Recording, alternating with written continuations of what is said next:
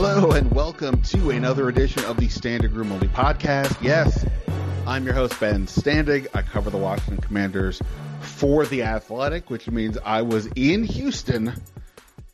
It was a rainy and cold time here in the state of Texas, but it was all sunshine for the Washington Commanders. Their most dominant win in some time, really controlling the Houston Texans 23-10.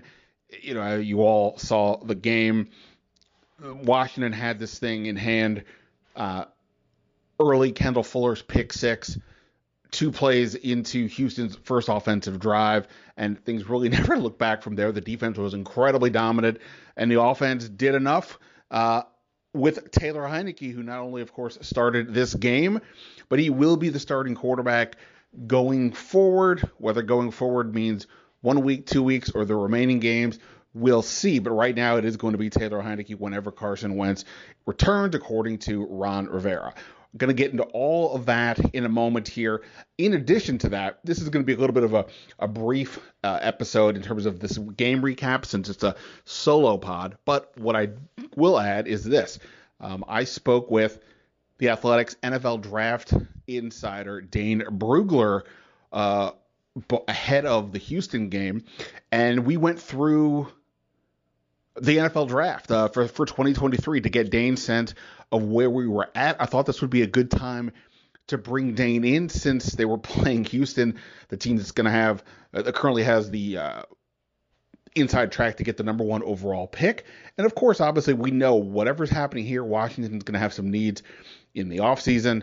They include offensive line, they include cornerback, and yes, likely quarterback. So Dane and I went through a lot of stuff there. We also talked about some of the Washington players from last draft as well. So we'll get to all that here in a moment on the podcast, which of course you can find on iTunes, Spotify, or anywhere you do your podcasting. In addition, I'll have a new article up. It's already up now, of course, on The Athletic. A lot of focus on the dynamic duo of John Allen and Daron Payne, whether this is their last year together or not, depending on Payne's contract situation. This is something that they are putting together quite the season so far, and really were dominant today.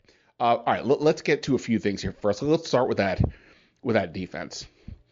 Like, the thing about the quarterback situation is, you know, the Sunday night game was Mahomes against Justin Herbert. I didn't say Chiefs and Chargers. I said Mahomes and Herbert, because those quarterbacks are so outsized that's kind of the matchup. Everybody else is important. I'm not dismissing them, but when you have those quarterbacks, you always have a chance to win. That's why teams are desperately looking for these players. Washington does not have that, which is no disrespect to Taylor Heinicke or Carson Wentz. That's just the reality. But again, I'm giving Heinicke plenty of credit. They're now 4-1 in his 5 starts. But what Washington is showing more and more is that they can win because their defense is playing pretty lights out right now. I know Ron Rivera and some of the players weren't particularly thrilled with the second half, because things were, I guess you could say, a little bit of a letdown. Houston scored their 10 points after halftime. But ultimately, Washington was just incredibly dominant. And I get it. Houston's terrible. They're 1-8-1, right? Miserable. Their offensive line's overmatched.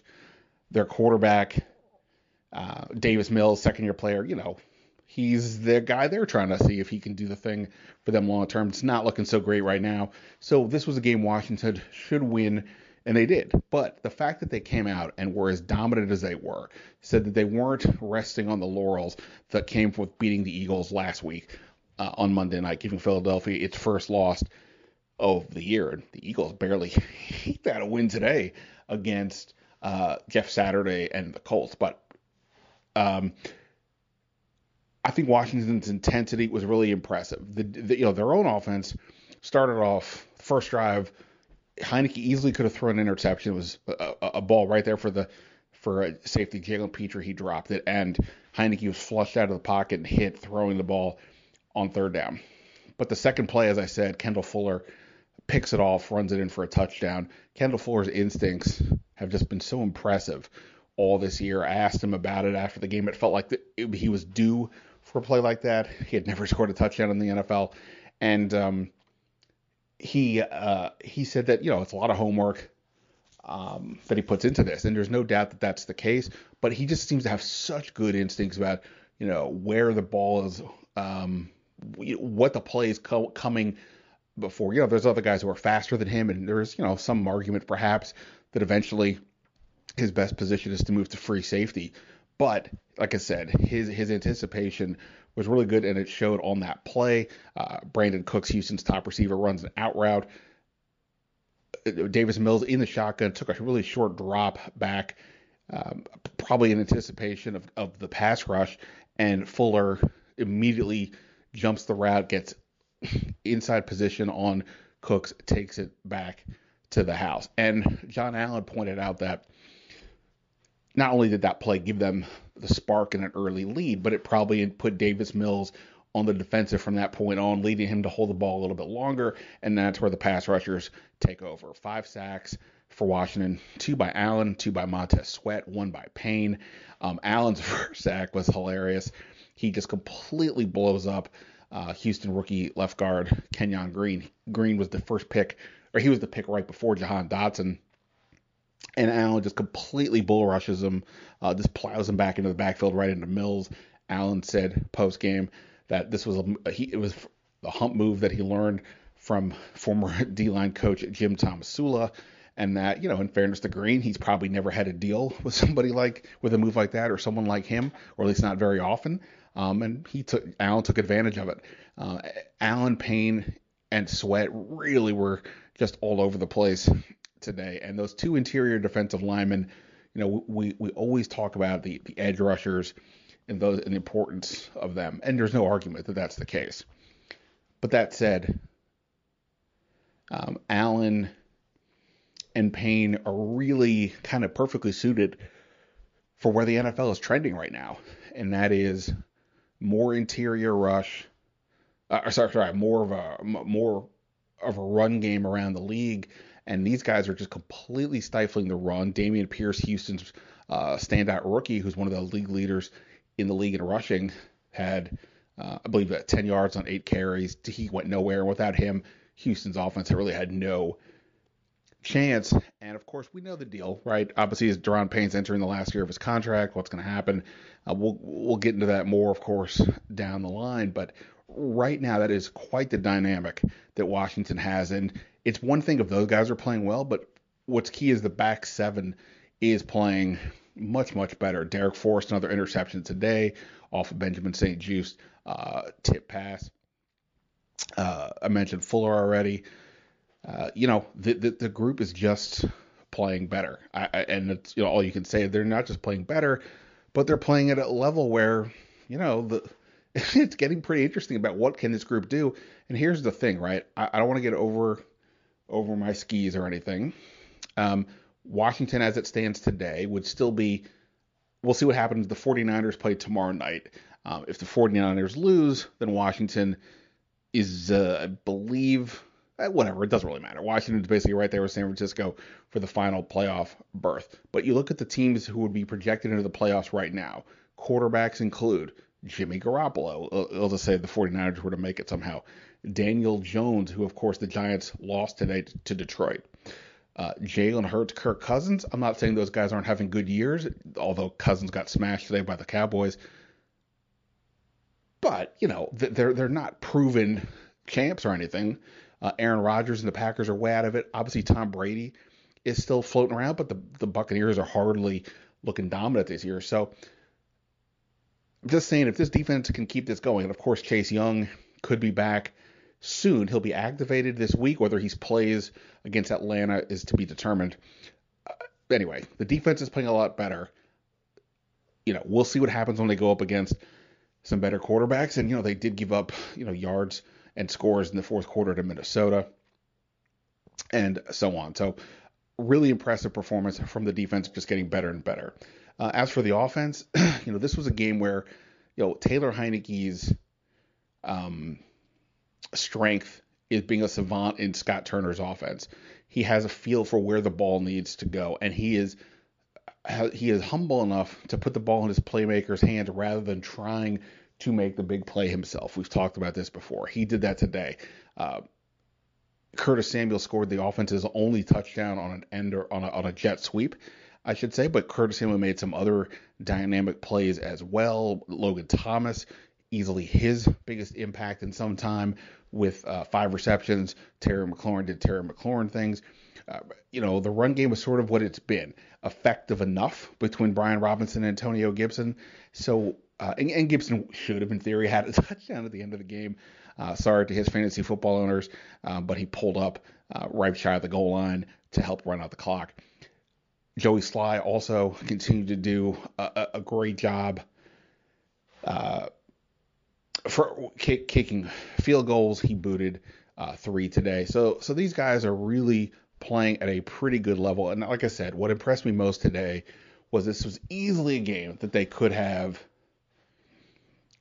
come up flat, feeling pretty good about themselves against after beating the Eagles, and they didn't do that. They came out hot, and they came out with confidence and put it to Houston pretty quickly.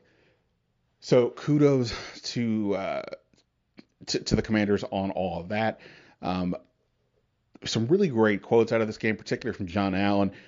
You can find those in my article on The Athletic. I thought John Allen had some really good stuff today about where this defense is, sort of the notion of complementary football, and also just even for him, how he's learned to have fun coming out of Nick Saban school at Alabama. He said that basically, when it's national championship or bust, it became hard for him to accept losing, and not that he does at all, but that he's now beginning to appreciate sort of the journey and the people around him, and including Deron Payne, and I think that is really showing in his play, and the team really feeds off of him. So you check all that out over on The Athletic.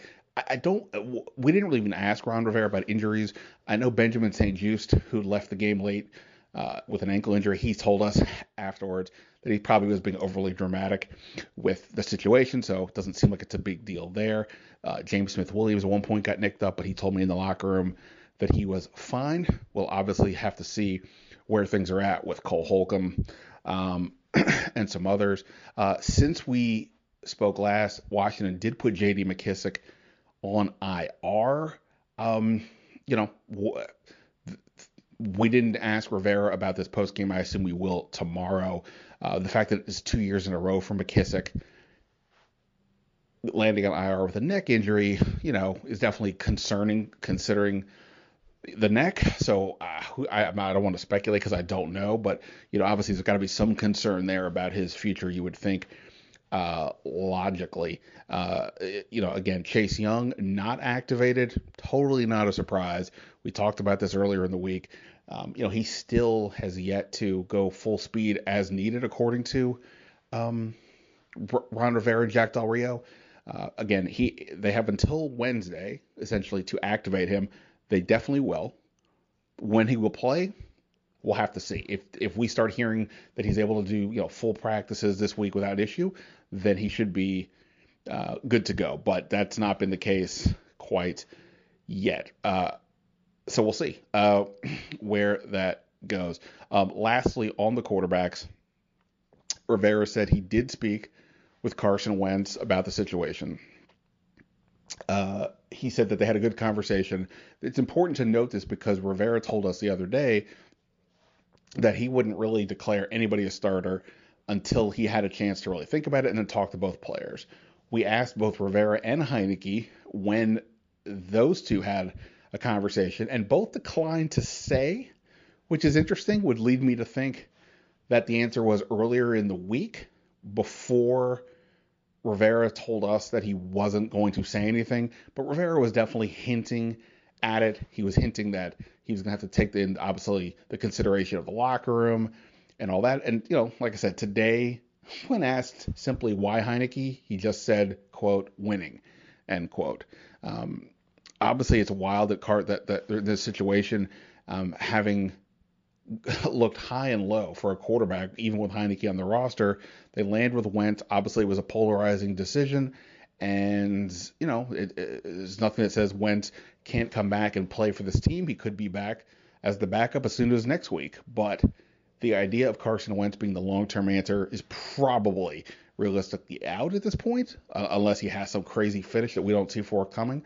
The good news is, from Washington's perspective, with Heinicke poised to start the next game, that means Wentz will have missed at least 6 games. And with that, there's no exact number of snaps that equates to 70% of all their snaps. But realistically, if you do the math, if you miss 6 games, you're probably going to go under 70% snaps on the year.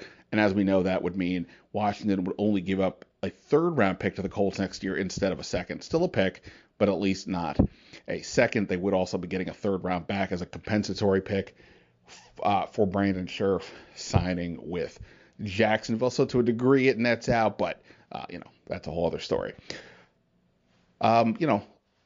There is another story with that, and that is to say that probably the 2 biggest, offseason transactions under Ron Rivera, trading for Carson Wentz and signing William Jackson, have both look bad. Obviously, Jackson is over, and that's a complete bust. Wentz is looking likely like one as well, and that means that if assuming that there's no coaching changes, which at this point you wouldn't think there would be, then this coaching staff is going to have to figure out what to do at quarterback next year.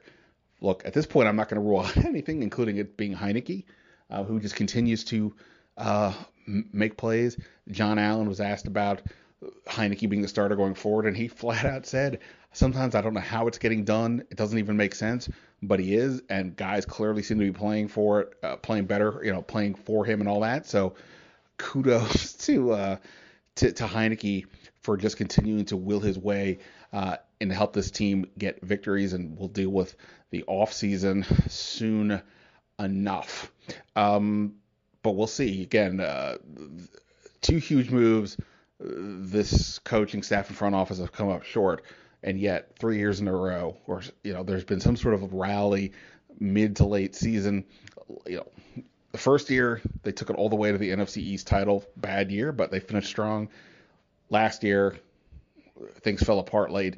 This year, 6-5. This is the first time they've been over 500 this late into the season since 2018, when the Alex Smith injury year in Washington was 6-3, then dropped 2 to go to 6-5. First time they've been 500 or better, or over 500 since then. So pretty wild on that front. All right. We'll have more to discuss later in this week. Obviously, it's a Thanksgiving week, so things will be a little hectic, but we're going to get to as much as we can. And right now, what we're going to get to is my conversation with the Athletics' Dane Brugler. We're looking ahead to the draft. A lot of talks about the quarterbacks. If you watch college football this weekend, USC's Caleb Williams, who is a DC kid, absolutely looked dynamic playing for USC. Bryce Young for Alabama. But we got into a lot more topics as well. So here we go, my conversation with Dane Brugler from The Athletic here on the Standig Room Only podcast. All right. As promised, joining us here on the podcast, the guy, I've been wanting to talk about the NFL draft, but, there's been busy times here with the Commanders, seeing as how though they're playing the team with the worst record in the league and that number 1 pick's in play. Thought it'd be a great time to bring in our guy, Dane Brugler, the Athletics senior NFL draft analyst, for the first time in a while. Dane, I appreciate the time, man. How are you in the middle of your grind? How's it going? Hey, Ben, I appreciate having me on. No, it's we're finally reaching that point in the season where I think some teams are like, okay, you know what, season's over. Let's flip the page. Who are these prospects? Who should I be looking at? My team's gonna be picking top 5, and so it's an interesting part of the calendar for a lot of fans, and that makes it fun for me because there's more and more of an audience growing for the 2023 draft, and so I know your audience isn't necessarily focused primarily on the draft just yet, but it's never too early to take an early look. Well, I think Washington's the epitome of where a lot of teams are in the league. I mean, if I just look at Washington in a tunnel, right, and just tunnel vision on them, I still have questions. Their defense is playing well, but the quarterback situation. But then you look at the rest of the league, half the league seems miserable. Mhm. this year. You just even like if you look at the quarterbacks in the NFL projected to be in the NFC playoffs. I mean, Kirk Cousins, Geno Smith, Jimmy Garoppolo. Like, I don't feel like a lot of teams feel great about where they're at, and I think that's why a lot of people probably are thinking about the draft one way, or the other. It is weird. Let me just ask you this broadly, I guess. Though, does this draft class still got time to go? What's your vibe on this class? How excited are you relative to other years? Well, I mean, drafts always get me excited, so that's not saying too much. But I think that with this year, like every year, it's position by position. Certain positions are a little more stacked than others. This year I really love the defensive line. Edge rusher, especially, but also defensive tackle. Last year, defensive tackle was arguably, not even arguably, it was pretty clearly the worst position. I thought out of all the positions in terms of overall depth. This year it should be much stronger, at least middle of the pack. I think among position groups. The quarterbacks will be better than last year. Now that's not saying a whole lot, considering we only had one quarterback drafted in the first 73 picks in the 2021 class or 2022 class. But still, it'll be an interesting quarterback class. Plenty of guys to debate and argue about the next 6 months. It's going to be a really good running back class. So that it's offense is going to be fun to talk about. So I think like any draft, position by position, and there's reasons to be excited. I think no matter what position you're talking about. Obviously you pay attention to the NFL in addition to college, so I'm sure you track how some of your guys that you liked or didn't like or doing, or just the players in general. You mentioned defensive tackle.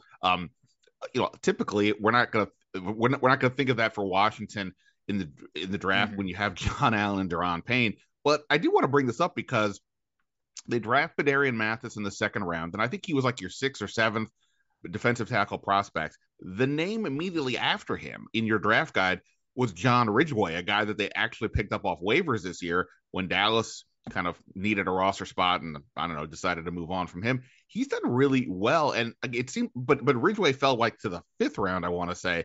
So I wasn't expecting, Mm-hmm. the world's probably not thinking I should start this with a John Ridgeway question. But what did you like about John Ridgeway? Because he's looked like he's done pretty nicely so far.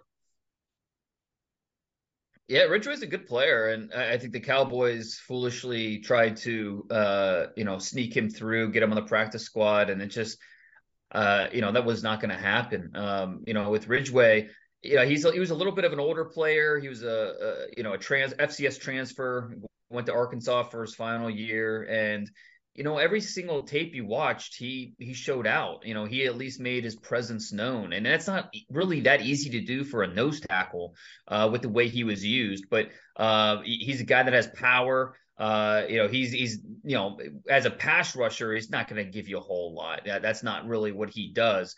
But he's a big time high school wrestler, and that shows on the football field. And so, if you want a guy that can reset the line of scrimmage, do a really nice job versus the run, be a really strong rotational player, especially in the middle when you need to take up a lot of space, double teams, two gap, things like that. Ridgeway can be that guy. So yeah, I had Ridgeway graded as I think an early fourth round pick. Fell around later than I thought he'd go, and I was shocked the Cowboys let him go so early. I know he didn't have a great preseason, but still, you thought enough of him to draft him. That was a bit of a surprise, but for Washington is their gain. Yeah, no, like I said, I think he's been interesting. We'll see what happens. Obviously, Daron Payne's free agency looming is a huge question. And they drafted Darian Mathis, I think, for that reason. But Mathis gets hurt out for the year week one, and we'll see if these guys, um, if Payne goes, if they're viewed as the answer, and if not, you mentioned this is a good defensive tackle class. Let's get to the sexier stuff. Quarterbacks. Before we get to the prospects, here's my question, I guess, for you. This feels like we are watching as bad of an NFL product overall, just the teams, as I can recall in some time. I mean, some of these games are just horrendous, and the matchups going into it are really not exciting. I mean, Tom Brady made that sort of comment early in the year, and I think he was really prophetic. And so much of that seems to be, whether it's fair or not, the perception of the quarterbacks. That we obviously know that a lot of the older guys have started to take a step back, but some of the younger guys are still not developing yet, and you don't feel completely confident in them. From your perspective as a guy who is studying the draft and sees where the college game is and how that impacts these guys going to the pros, what's your sense of where we are with the quarterback situation in the NFL and why it does feel like we're in a bit of a dip right now?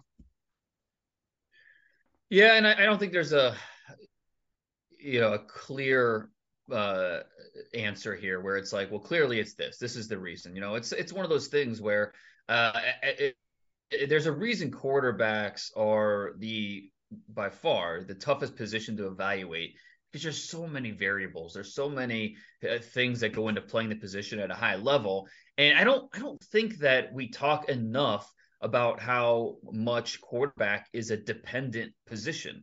Most people think of it as, well, if you're a good enough quarterback, just put everyone on your back, and you're going to make things work, you're going to win football games. But I mean, we're seeing it in Green Bay and Tampa, and with a lot of these places. Now, granted, like Aaron Rodgers has not been playing at an MVP level like we've seen the last few years. Tom Brady's at times playing like a 45-year-old. Even Josh Allen, against Minnesota last week, there were a couple of those turnovers that you just can't make. But it's a dependent position. If the offensive line's not doing their job, if the wide receivers aren't doing their job, if the play callers aren't doing their job, then the quarterback's not going to be able to do his job. And so I think it's really a mesh of everything where, play callers, I think never before or never as much have play callers been more willing to try new things, try to implement different wrinkles, whether that's, could be as simple as being creative with formations or personnel packages or motions, or they're trying to find whatever ways they can to exploit matchups, to find that vulnerable spot of the defense. And sometimes it just doesn't work, but it comes down to, can you put the quarterback in the best position to succeed? And that doesn't always happen. So I think it's something where we need to talk about more, that quarterbacks need help. It's a very dependent position. It depends on what everything else is going on around them, and it's not as simple as, well, the quarterback needs to just put everybody on their back and make it happen. So it's really, we could talk for hours on the state of the quarterback position, and certain players that are trending up, trending down. What does that mean? Like, should the Jets give up on a Zach Wilson? Is Justin Fields going to keep? It's just there's so many, and it seems to change week to week. I'm not really a week to week guy, where a lot of people are, and that's fine. A lot of fans live week to week, but in at least from my mindset, which is more process oriented, it's I'm not necessarily looking at it week to week. And so it's a really fascinating subject to really peel apart and try to dissect. And like I said, we could talk for hours about it. We can, and by the way, I said this in the intro, but you can hear Dane talk for hours about these things on the Athletics football podcast. He's on there all the time, breaking down what's going on with the prospects. Here's my basic theory. This is not X's and O's. This is not training. This is perception. At some point over the years, I don't know when it was, we didn't just label a quarterback the starting quarterback. We labeled the younger guys you're drafting as the franchise quarterback, as the player that you were looking to get to be this franchise quarterback. And I think that term has screwed things up, because that term infers that guy will be able, by his own will, talent, whatever, turn everything around. And the reality is that at any given point, there's only a few humans on the planet who have that ability. Your Mahomeses, your Josh Allen's, your Burrows, Rodgers when he was in his prime, etc. But a lot of guys, even going back to when I was, a young man, like Jim McMahon was the quarterback of the '85 Bears, arguably the best team ever. He was not a, I'm going to carry this team on my back kind of a guy. But because they had Walter Payton, the perception wasn't necessarily that. And you can go through the years of this, and I feel like that term is where things have gotten screwed up. And I'm kind of wondering if maybe teams are kind of moving past that now with more emphasis on the running game. But what do you think about that? Just that the notion of a franchise quarterback has really just it's one of the many pieces. It's a very maybe the most important one, probably is the most important one, but it's still one of many you need to win, not unless you have a legitimate franchise guy. Yeah, and honestly, I'm not even sure what it means. I mean, it gets put out there so much, and I'm not even sure there's a true exact definition of what a franchise quarterback is, what it should be.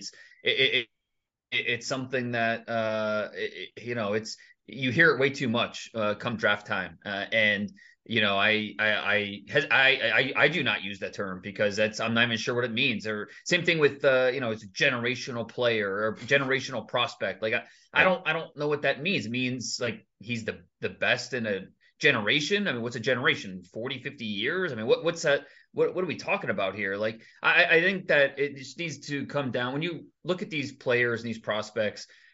Can they help us win games? And that it's as simple as that. And you look at a guy like when Trevor Lawrence is coming out, and instead of labeling him as a franchise quarterback, can he help us win football games? Can he help us win the division? Can he help us get to the playoffs? If he can, all right, get him on my team, whatever it takes. Because that's all I'm looking for at the end of the day. If your goal in the draft is to find Patrick Mahomes or Andrew Luck, you're going to be really disappointed. You're going to be chasing your tail for a long time because those guys just don't come around. And hey, maybe you luck into one, great. But the goal should be find a quarterback that you trust, that you think can lead your team to double-digit wins, compete for the division, or win the division, and then compete for the playoffs. If you can get that, if you can find that quarterback, then you're in good shape. And I think that you mentioned at the top about some of the mediocre quarterback play as why some teams are looking towards the draft. I also think it's why some teams are looking towards the playoffs because they look around the league,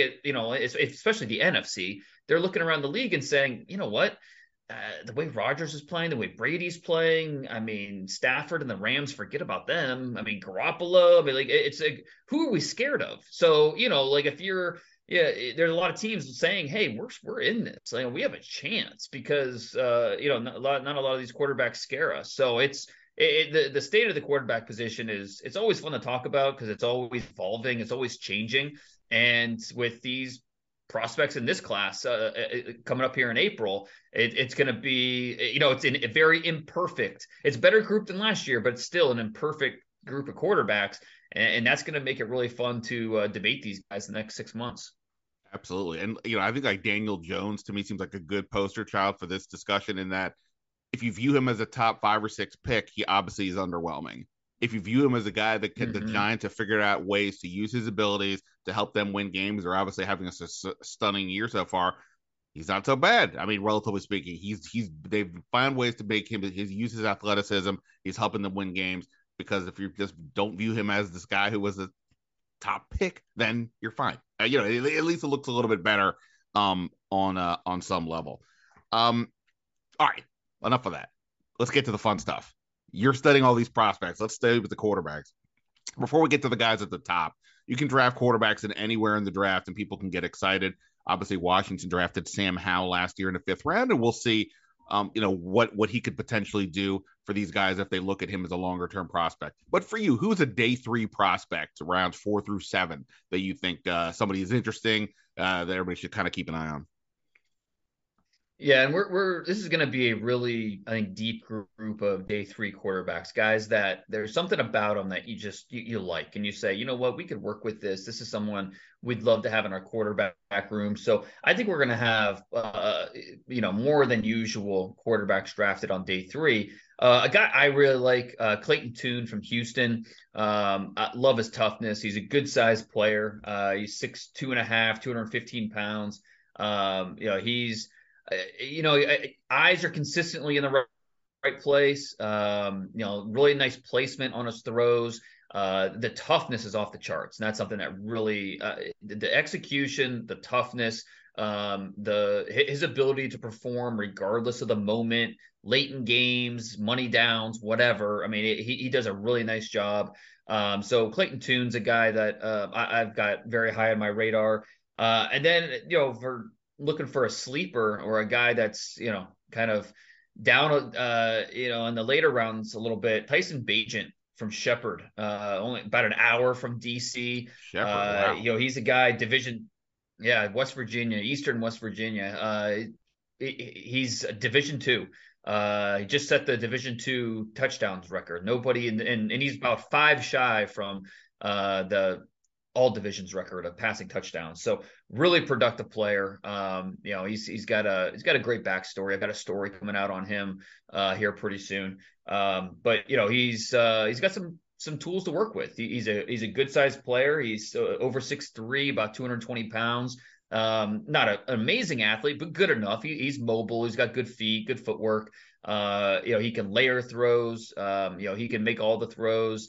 Arm talent is NFL quality. So Tyson Bagent is another one of those late round guys to keep an eye on. I hear the people yelling at me if I don't ask you this. You obviously studied Sam Howell a ton coming out. He was at one point viewed as a potential first round pick, slips to the 5th.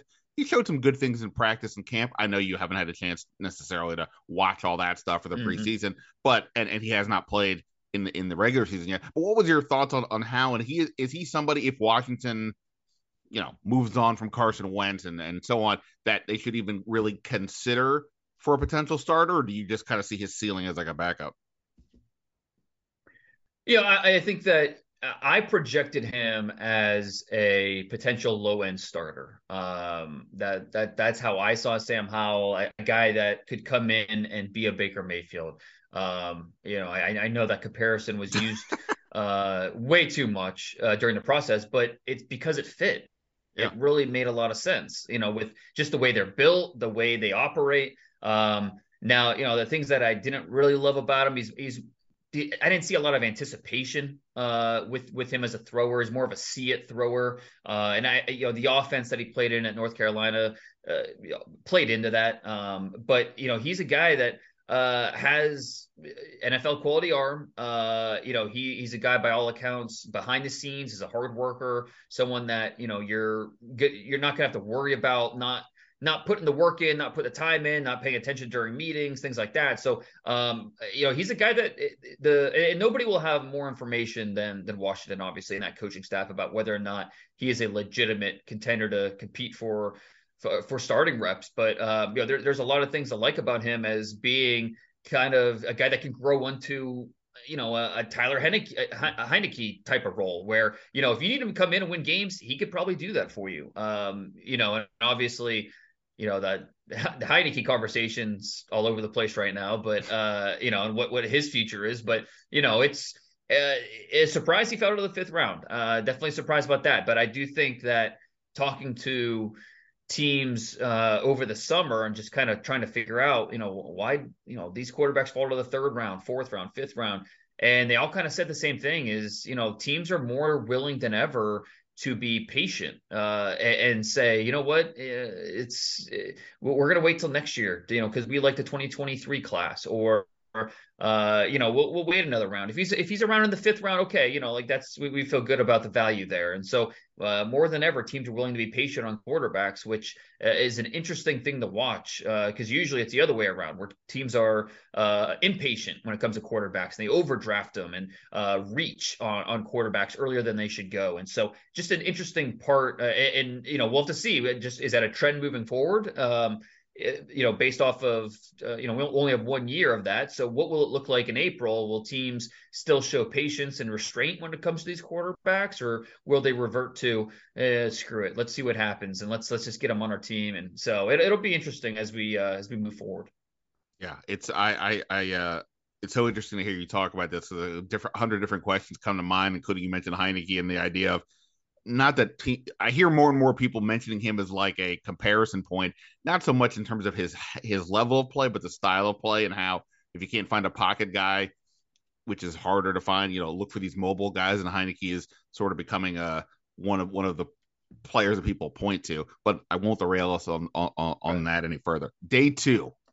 How many guys at this point so round 1, 2, and 3, but I mean, obviously day 2 is 2 and 3. How many quarterbacks at this point in your process do you think are going to fit in that range? Because day 2 obviously is not the same as the 1st round pick, but you're making a pretty significant investment if you still draft the guy that high.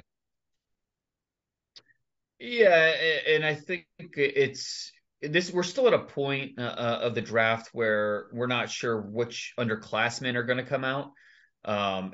And that's a big part of this, obviously. And so when we're talking about potential day two players like Tanner McKee out of Stanford, does he come out? Does he go back? He's only a redshirt sophomore, but he served a religious mission, so he's more like a fifth year senior in terms of age. So what does Tanner McKee do? Hendon Hooker from Tennessee has put himself in that day two conversation with what he's done this season. But to me, if he declares this is the biggest wild card of the draft, that's Anthony Richardson over at Florida. And can he go in the first round? It's possible. He's got the talent, but I think he'll be talked about as more of a day two player. He's a freak show playing quarterback. I mean, he looks like he's got the build of a linebacker, but he has legit 4.3, 4.4 speed. He's a big physical runner. He's got a very smooth, natural stroke as a passer. But he's just so raw as a player. There are sometimes you watch him and you think like if you take his 5 best plays from the season, you're taking him number 1 overall. But when you watch all of his games and you study snap to snap, you're like, okay, yeah, this guy is just wildly inconsistent. He's scattershot with his accuracy. He's got a very inconsistent feel for his fastball. He could throw the ball through a brick wall, but on a screen, you don't necessarily need to do that. And that's right. Why, that's an incomplete pass and not a 7-yard gain. So, there's a lot to like about him, and it's all about projection with Anthony Richardson. He's a big, twitchy athlete, big time arm. Drive throws are no problem for him. And then he has options because he is such a big, powerful athlete. So he can make a move, or he can just run right through guys. He's that type of body. But this is another young player, just a third-year sophomore. So what will he do at the end of the year? There's no question he should go back, just in terms of wanting to get better. It's one of those things where you go to the NFL now, and while you're healthy and you can sit and learn, and guys don't sit and learn. Guys learn by getting reps. That's how they learn. And Anthony Richardson, he's going to learn. He's going to get better by getting more and more reps, having another season under his belt.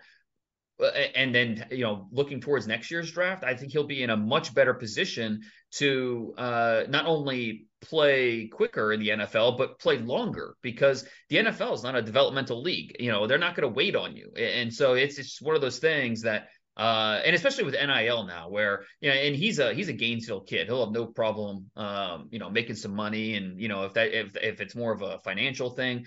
So I think the NIL factor is something that will play into a few of these underclassmen decisions coming up. But for Anthony Richardson, maybe he thinks he's done all he can at Florida and it's time to move on. It's just, who knows what really goes into their thought process and everything. But I don't think there's any question he should go back to school, get better, because he is so immensely talented, and I want to see him. But quarterback is such a detailed position. I want to see him go back, fine tune some of those details, and be help reach his potential, so he could be a top pick next year. But we'll have to see. If he does come out, that he's going to be a really interesting wild card on the draft.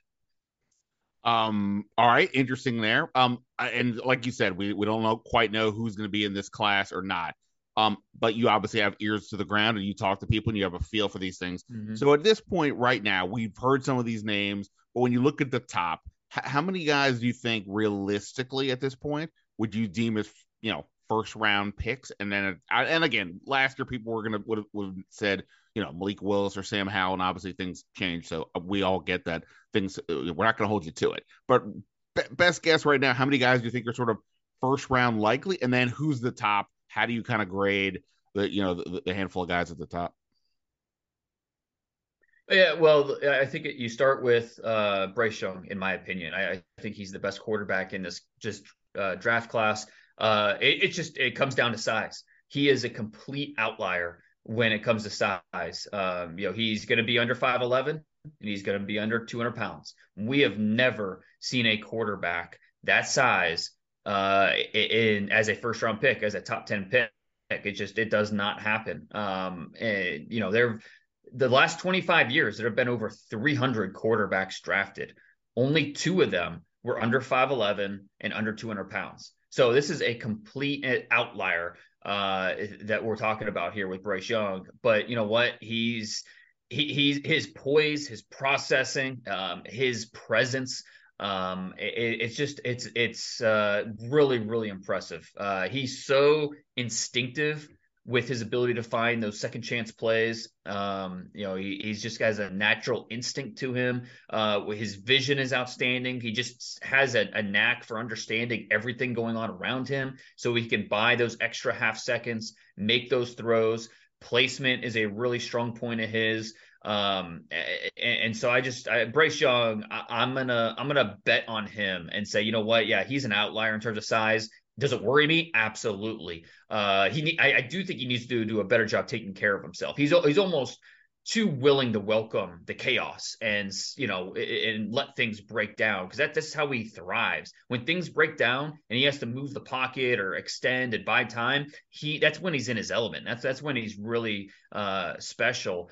But he needs to take care of his body a little bit more, because he doesn't have the body armor that you look for at the position. But nonetheless, I'm still going to bet on him because he checks so many other boxes that you're looking for at the position.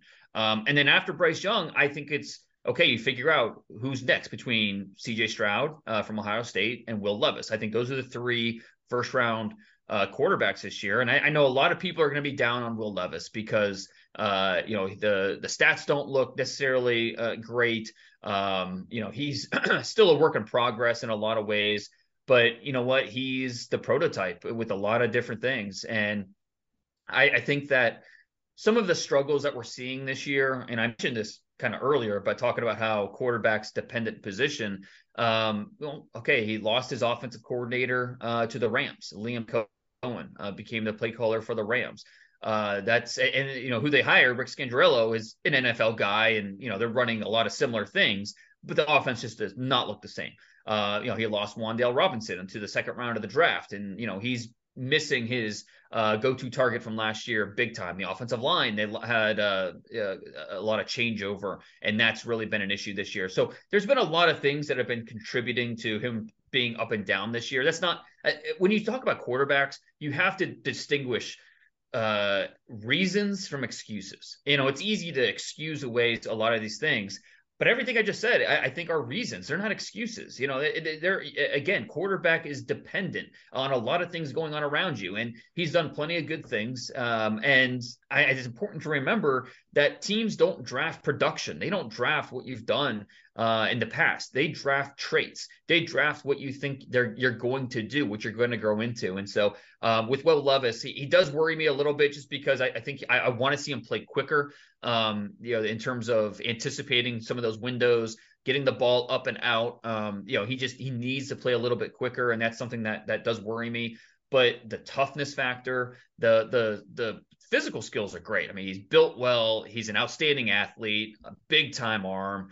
There's a lot of things going for him. There's a few other the little things that he needs to work on before he's going to make it to that next level. But Will Levis will be the top quarterback in this draft for several teams. I promise you that. And then with C.J. Stroud, he's probably the most natural thrower among this group. He's a really good feel for layering throws, anticipating throws. He's not a bad athlete by any means. He's actually a pretty good athlete. He just doesn't use his mobility very much. And to me, that's my biggest worry with Stroud, is he's not a very creative athlete, creative quarterback.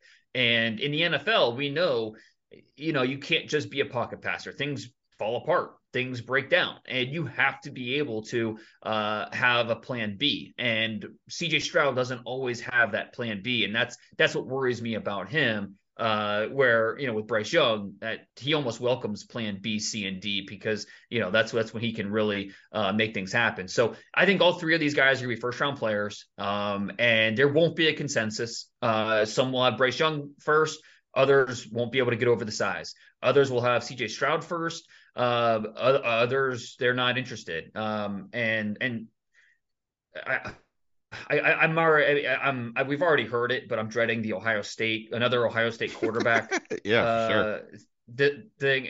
I mean, look past the decal on the helmet. I mean, it's just and maybe because Justin Fields is playing better now, we won't hear it as much. I don't know, but what Dwayne Haskins was asked to do is very different than what Justin Fields was asked to do. Is very different than what C.J. Stroud is being asked to do in that Ohio State offense. So, and then I mean, people, well, when's the last time Ohio State had a NFL? So because Ohio State didn't develop a quarterback in the late 90s, that should have any effect on what you think of CJ Stroud. That's the dumbest thing I've ever heard. Like, I just doesn't make any sense. Now, it's, and if you strictly thought like that, then, you never would have drafted Patrick Mahomes because, when's the last time Texas Tech in that air raid offense produced a quarterback in the NFL. So, it's just look past the helmet, focus on the player. Now, if you want to talk about the fact that he has an all-star cast around him, that's fair. That's fair criticism. It's something that you have to factor in. It's Marvin Harrison Jr. is the best receiver in college football. Egbuka and Julian Fleming are really good players. Cade Stover is a really good player. I think their left tackle and right tackle are the best tackle tandem in college football, which certainly helps. So does he have things around him that help him be a successful quarterback? There's no doubt. But you have to break down his traits, isolate them, and build them back up to really, try to understand what he is as a quarterback and what he's going to be at the next level. And that's not always easy. That's all why quarterback is such a, tough position to evaluate. Great insight. I appreciate that. Let me ask you one last quasi quarterbacky questions, then I'll move on to other stuff so you can get back to your life.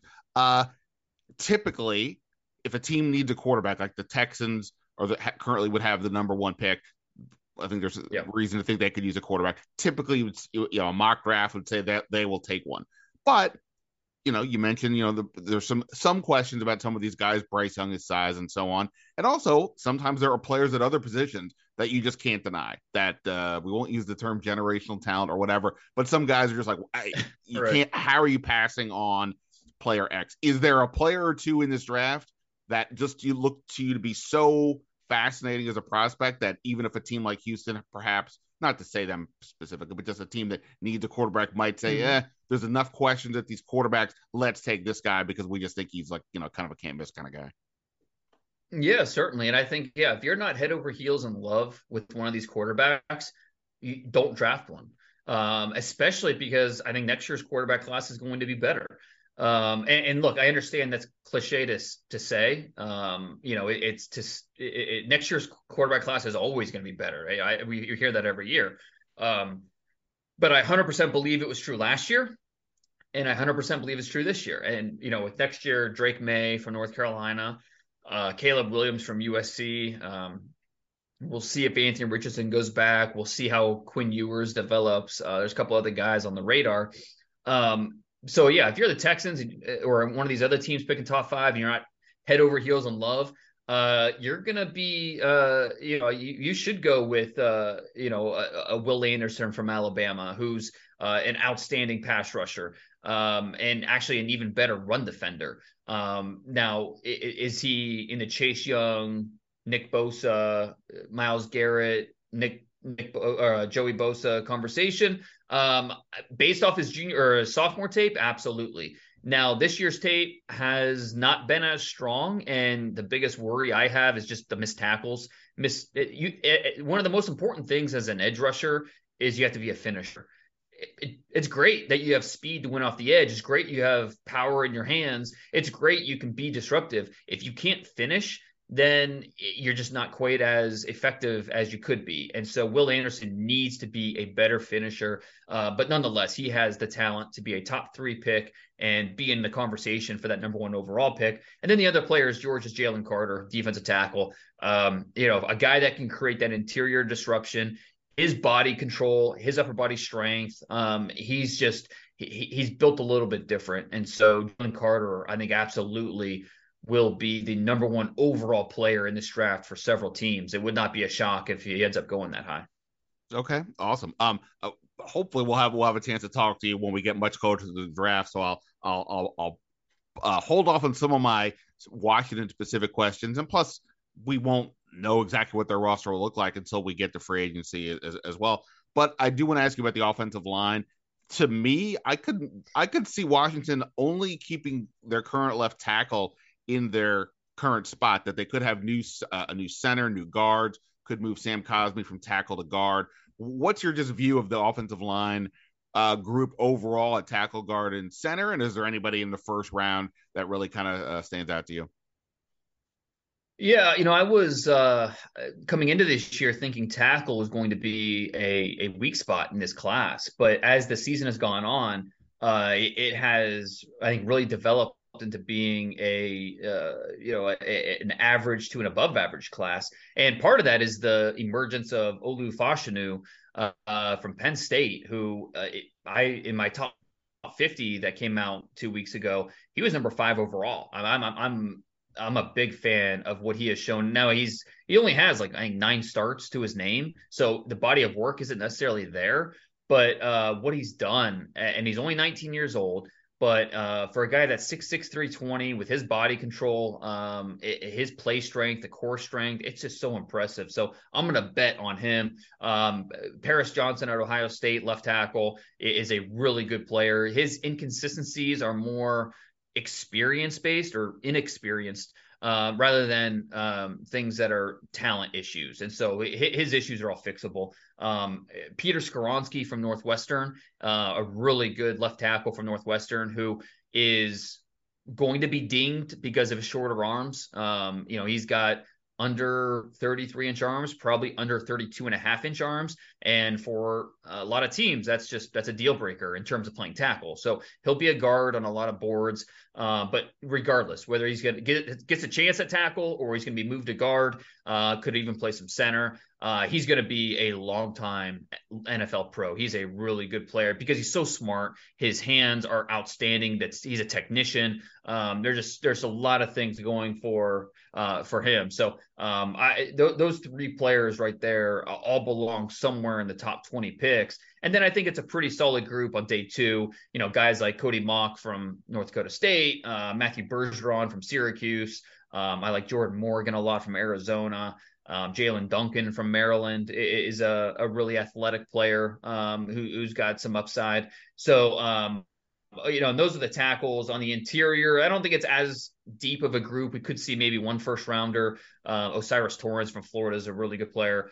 But then there are some players, day 2, day 3 that could be in the mix. But overall, I don't think the interior class this year is necessarily going to get you excited. There are a few players that are good, but I wouldn't call the interior offensive line a strength to this draft. This is why we bring Dane on. He knows everybody who does everything, even guys at Shepherd College. But you have to look at hundreds of players all the time. I'm sure there are times like, oh my God, I got to look at this guy again. This is terrible. But I'm sure there's some guys you're like, oh my, I can't wait to go back and look at this guy. Last question, who's like one guy, maybe especially on defense, because I haven't asked you that much, that you just for fun, I don't care if he's a first round pick or an undrafted free agent projection, that I just like turning this guy on. It makes me happy to watch him play football. Yeah, well, I'll give you one on offense, one on defense. On offense, I'd say Jahmyr Gibbs, the running back from Alabama. He's so much fun. His ability to, he understands football geometry at the line of scrimmage. He's so good with his feet, and his eyes and his feet are tied together at all times. And he's so electric. He moves just differently than everybody else. And so Jahmyr Gibbs has a chance to be a first round pick because of that. And then on defense, I'm a big fan of Christian Gonzalez, a corner out of Oregon. A big player, 6'2", 200 pounds, really long. To me, he is in a lot of ways, the ideal man-to-man cornerback prospect. He's got speed. You see, I think his ball skills have been getting better. That was kind of the question on him: is could he find the football? Could he make plays on the football? And in the last month, he's done a much better job of that as he's gotten his opportunities. So Christian Gonzalez from Oregon, he was really high in my top 50 over the summer. And then he's still top 15 for me in my top 50 now. And I think a lot of people are sleeping on him. Dane, you rock. I really appreciate it, man. Anything you want people to know about what you've got coming up, or anything that's out there already that people should keep an eye on?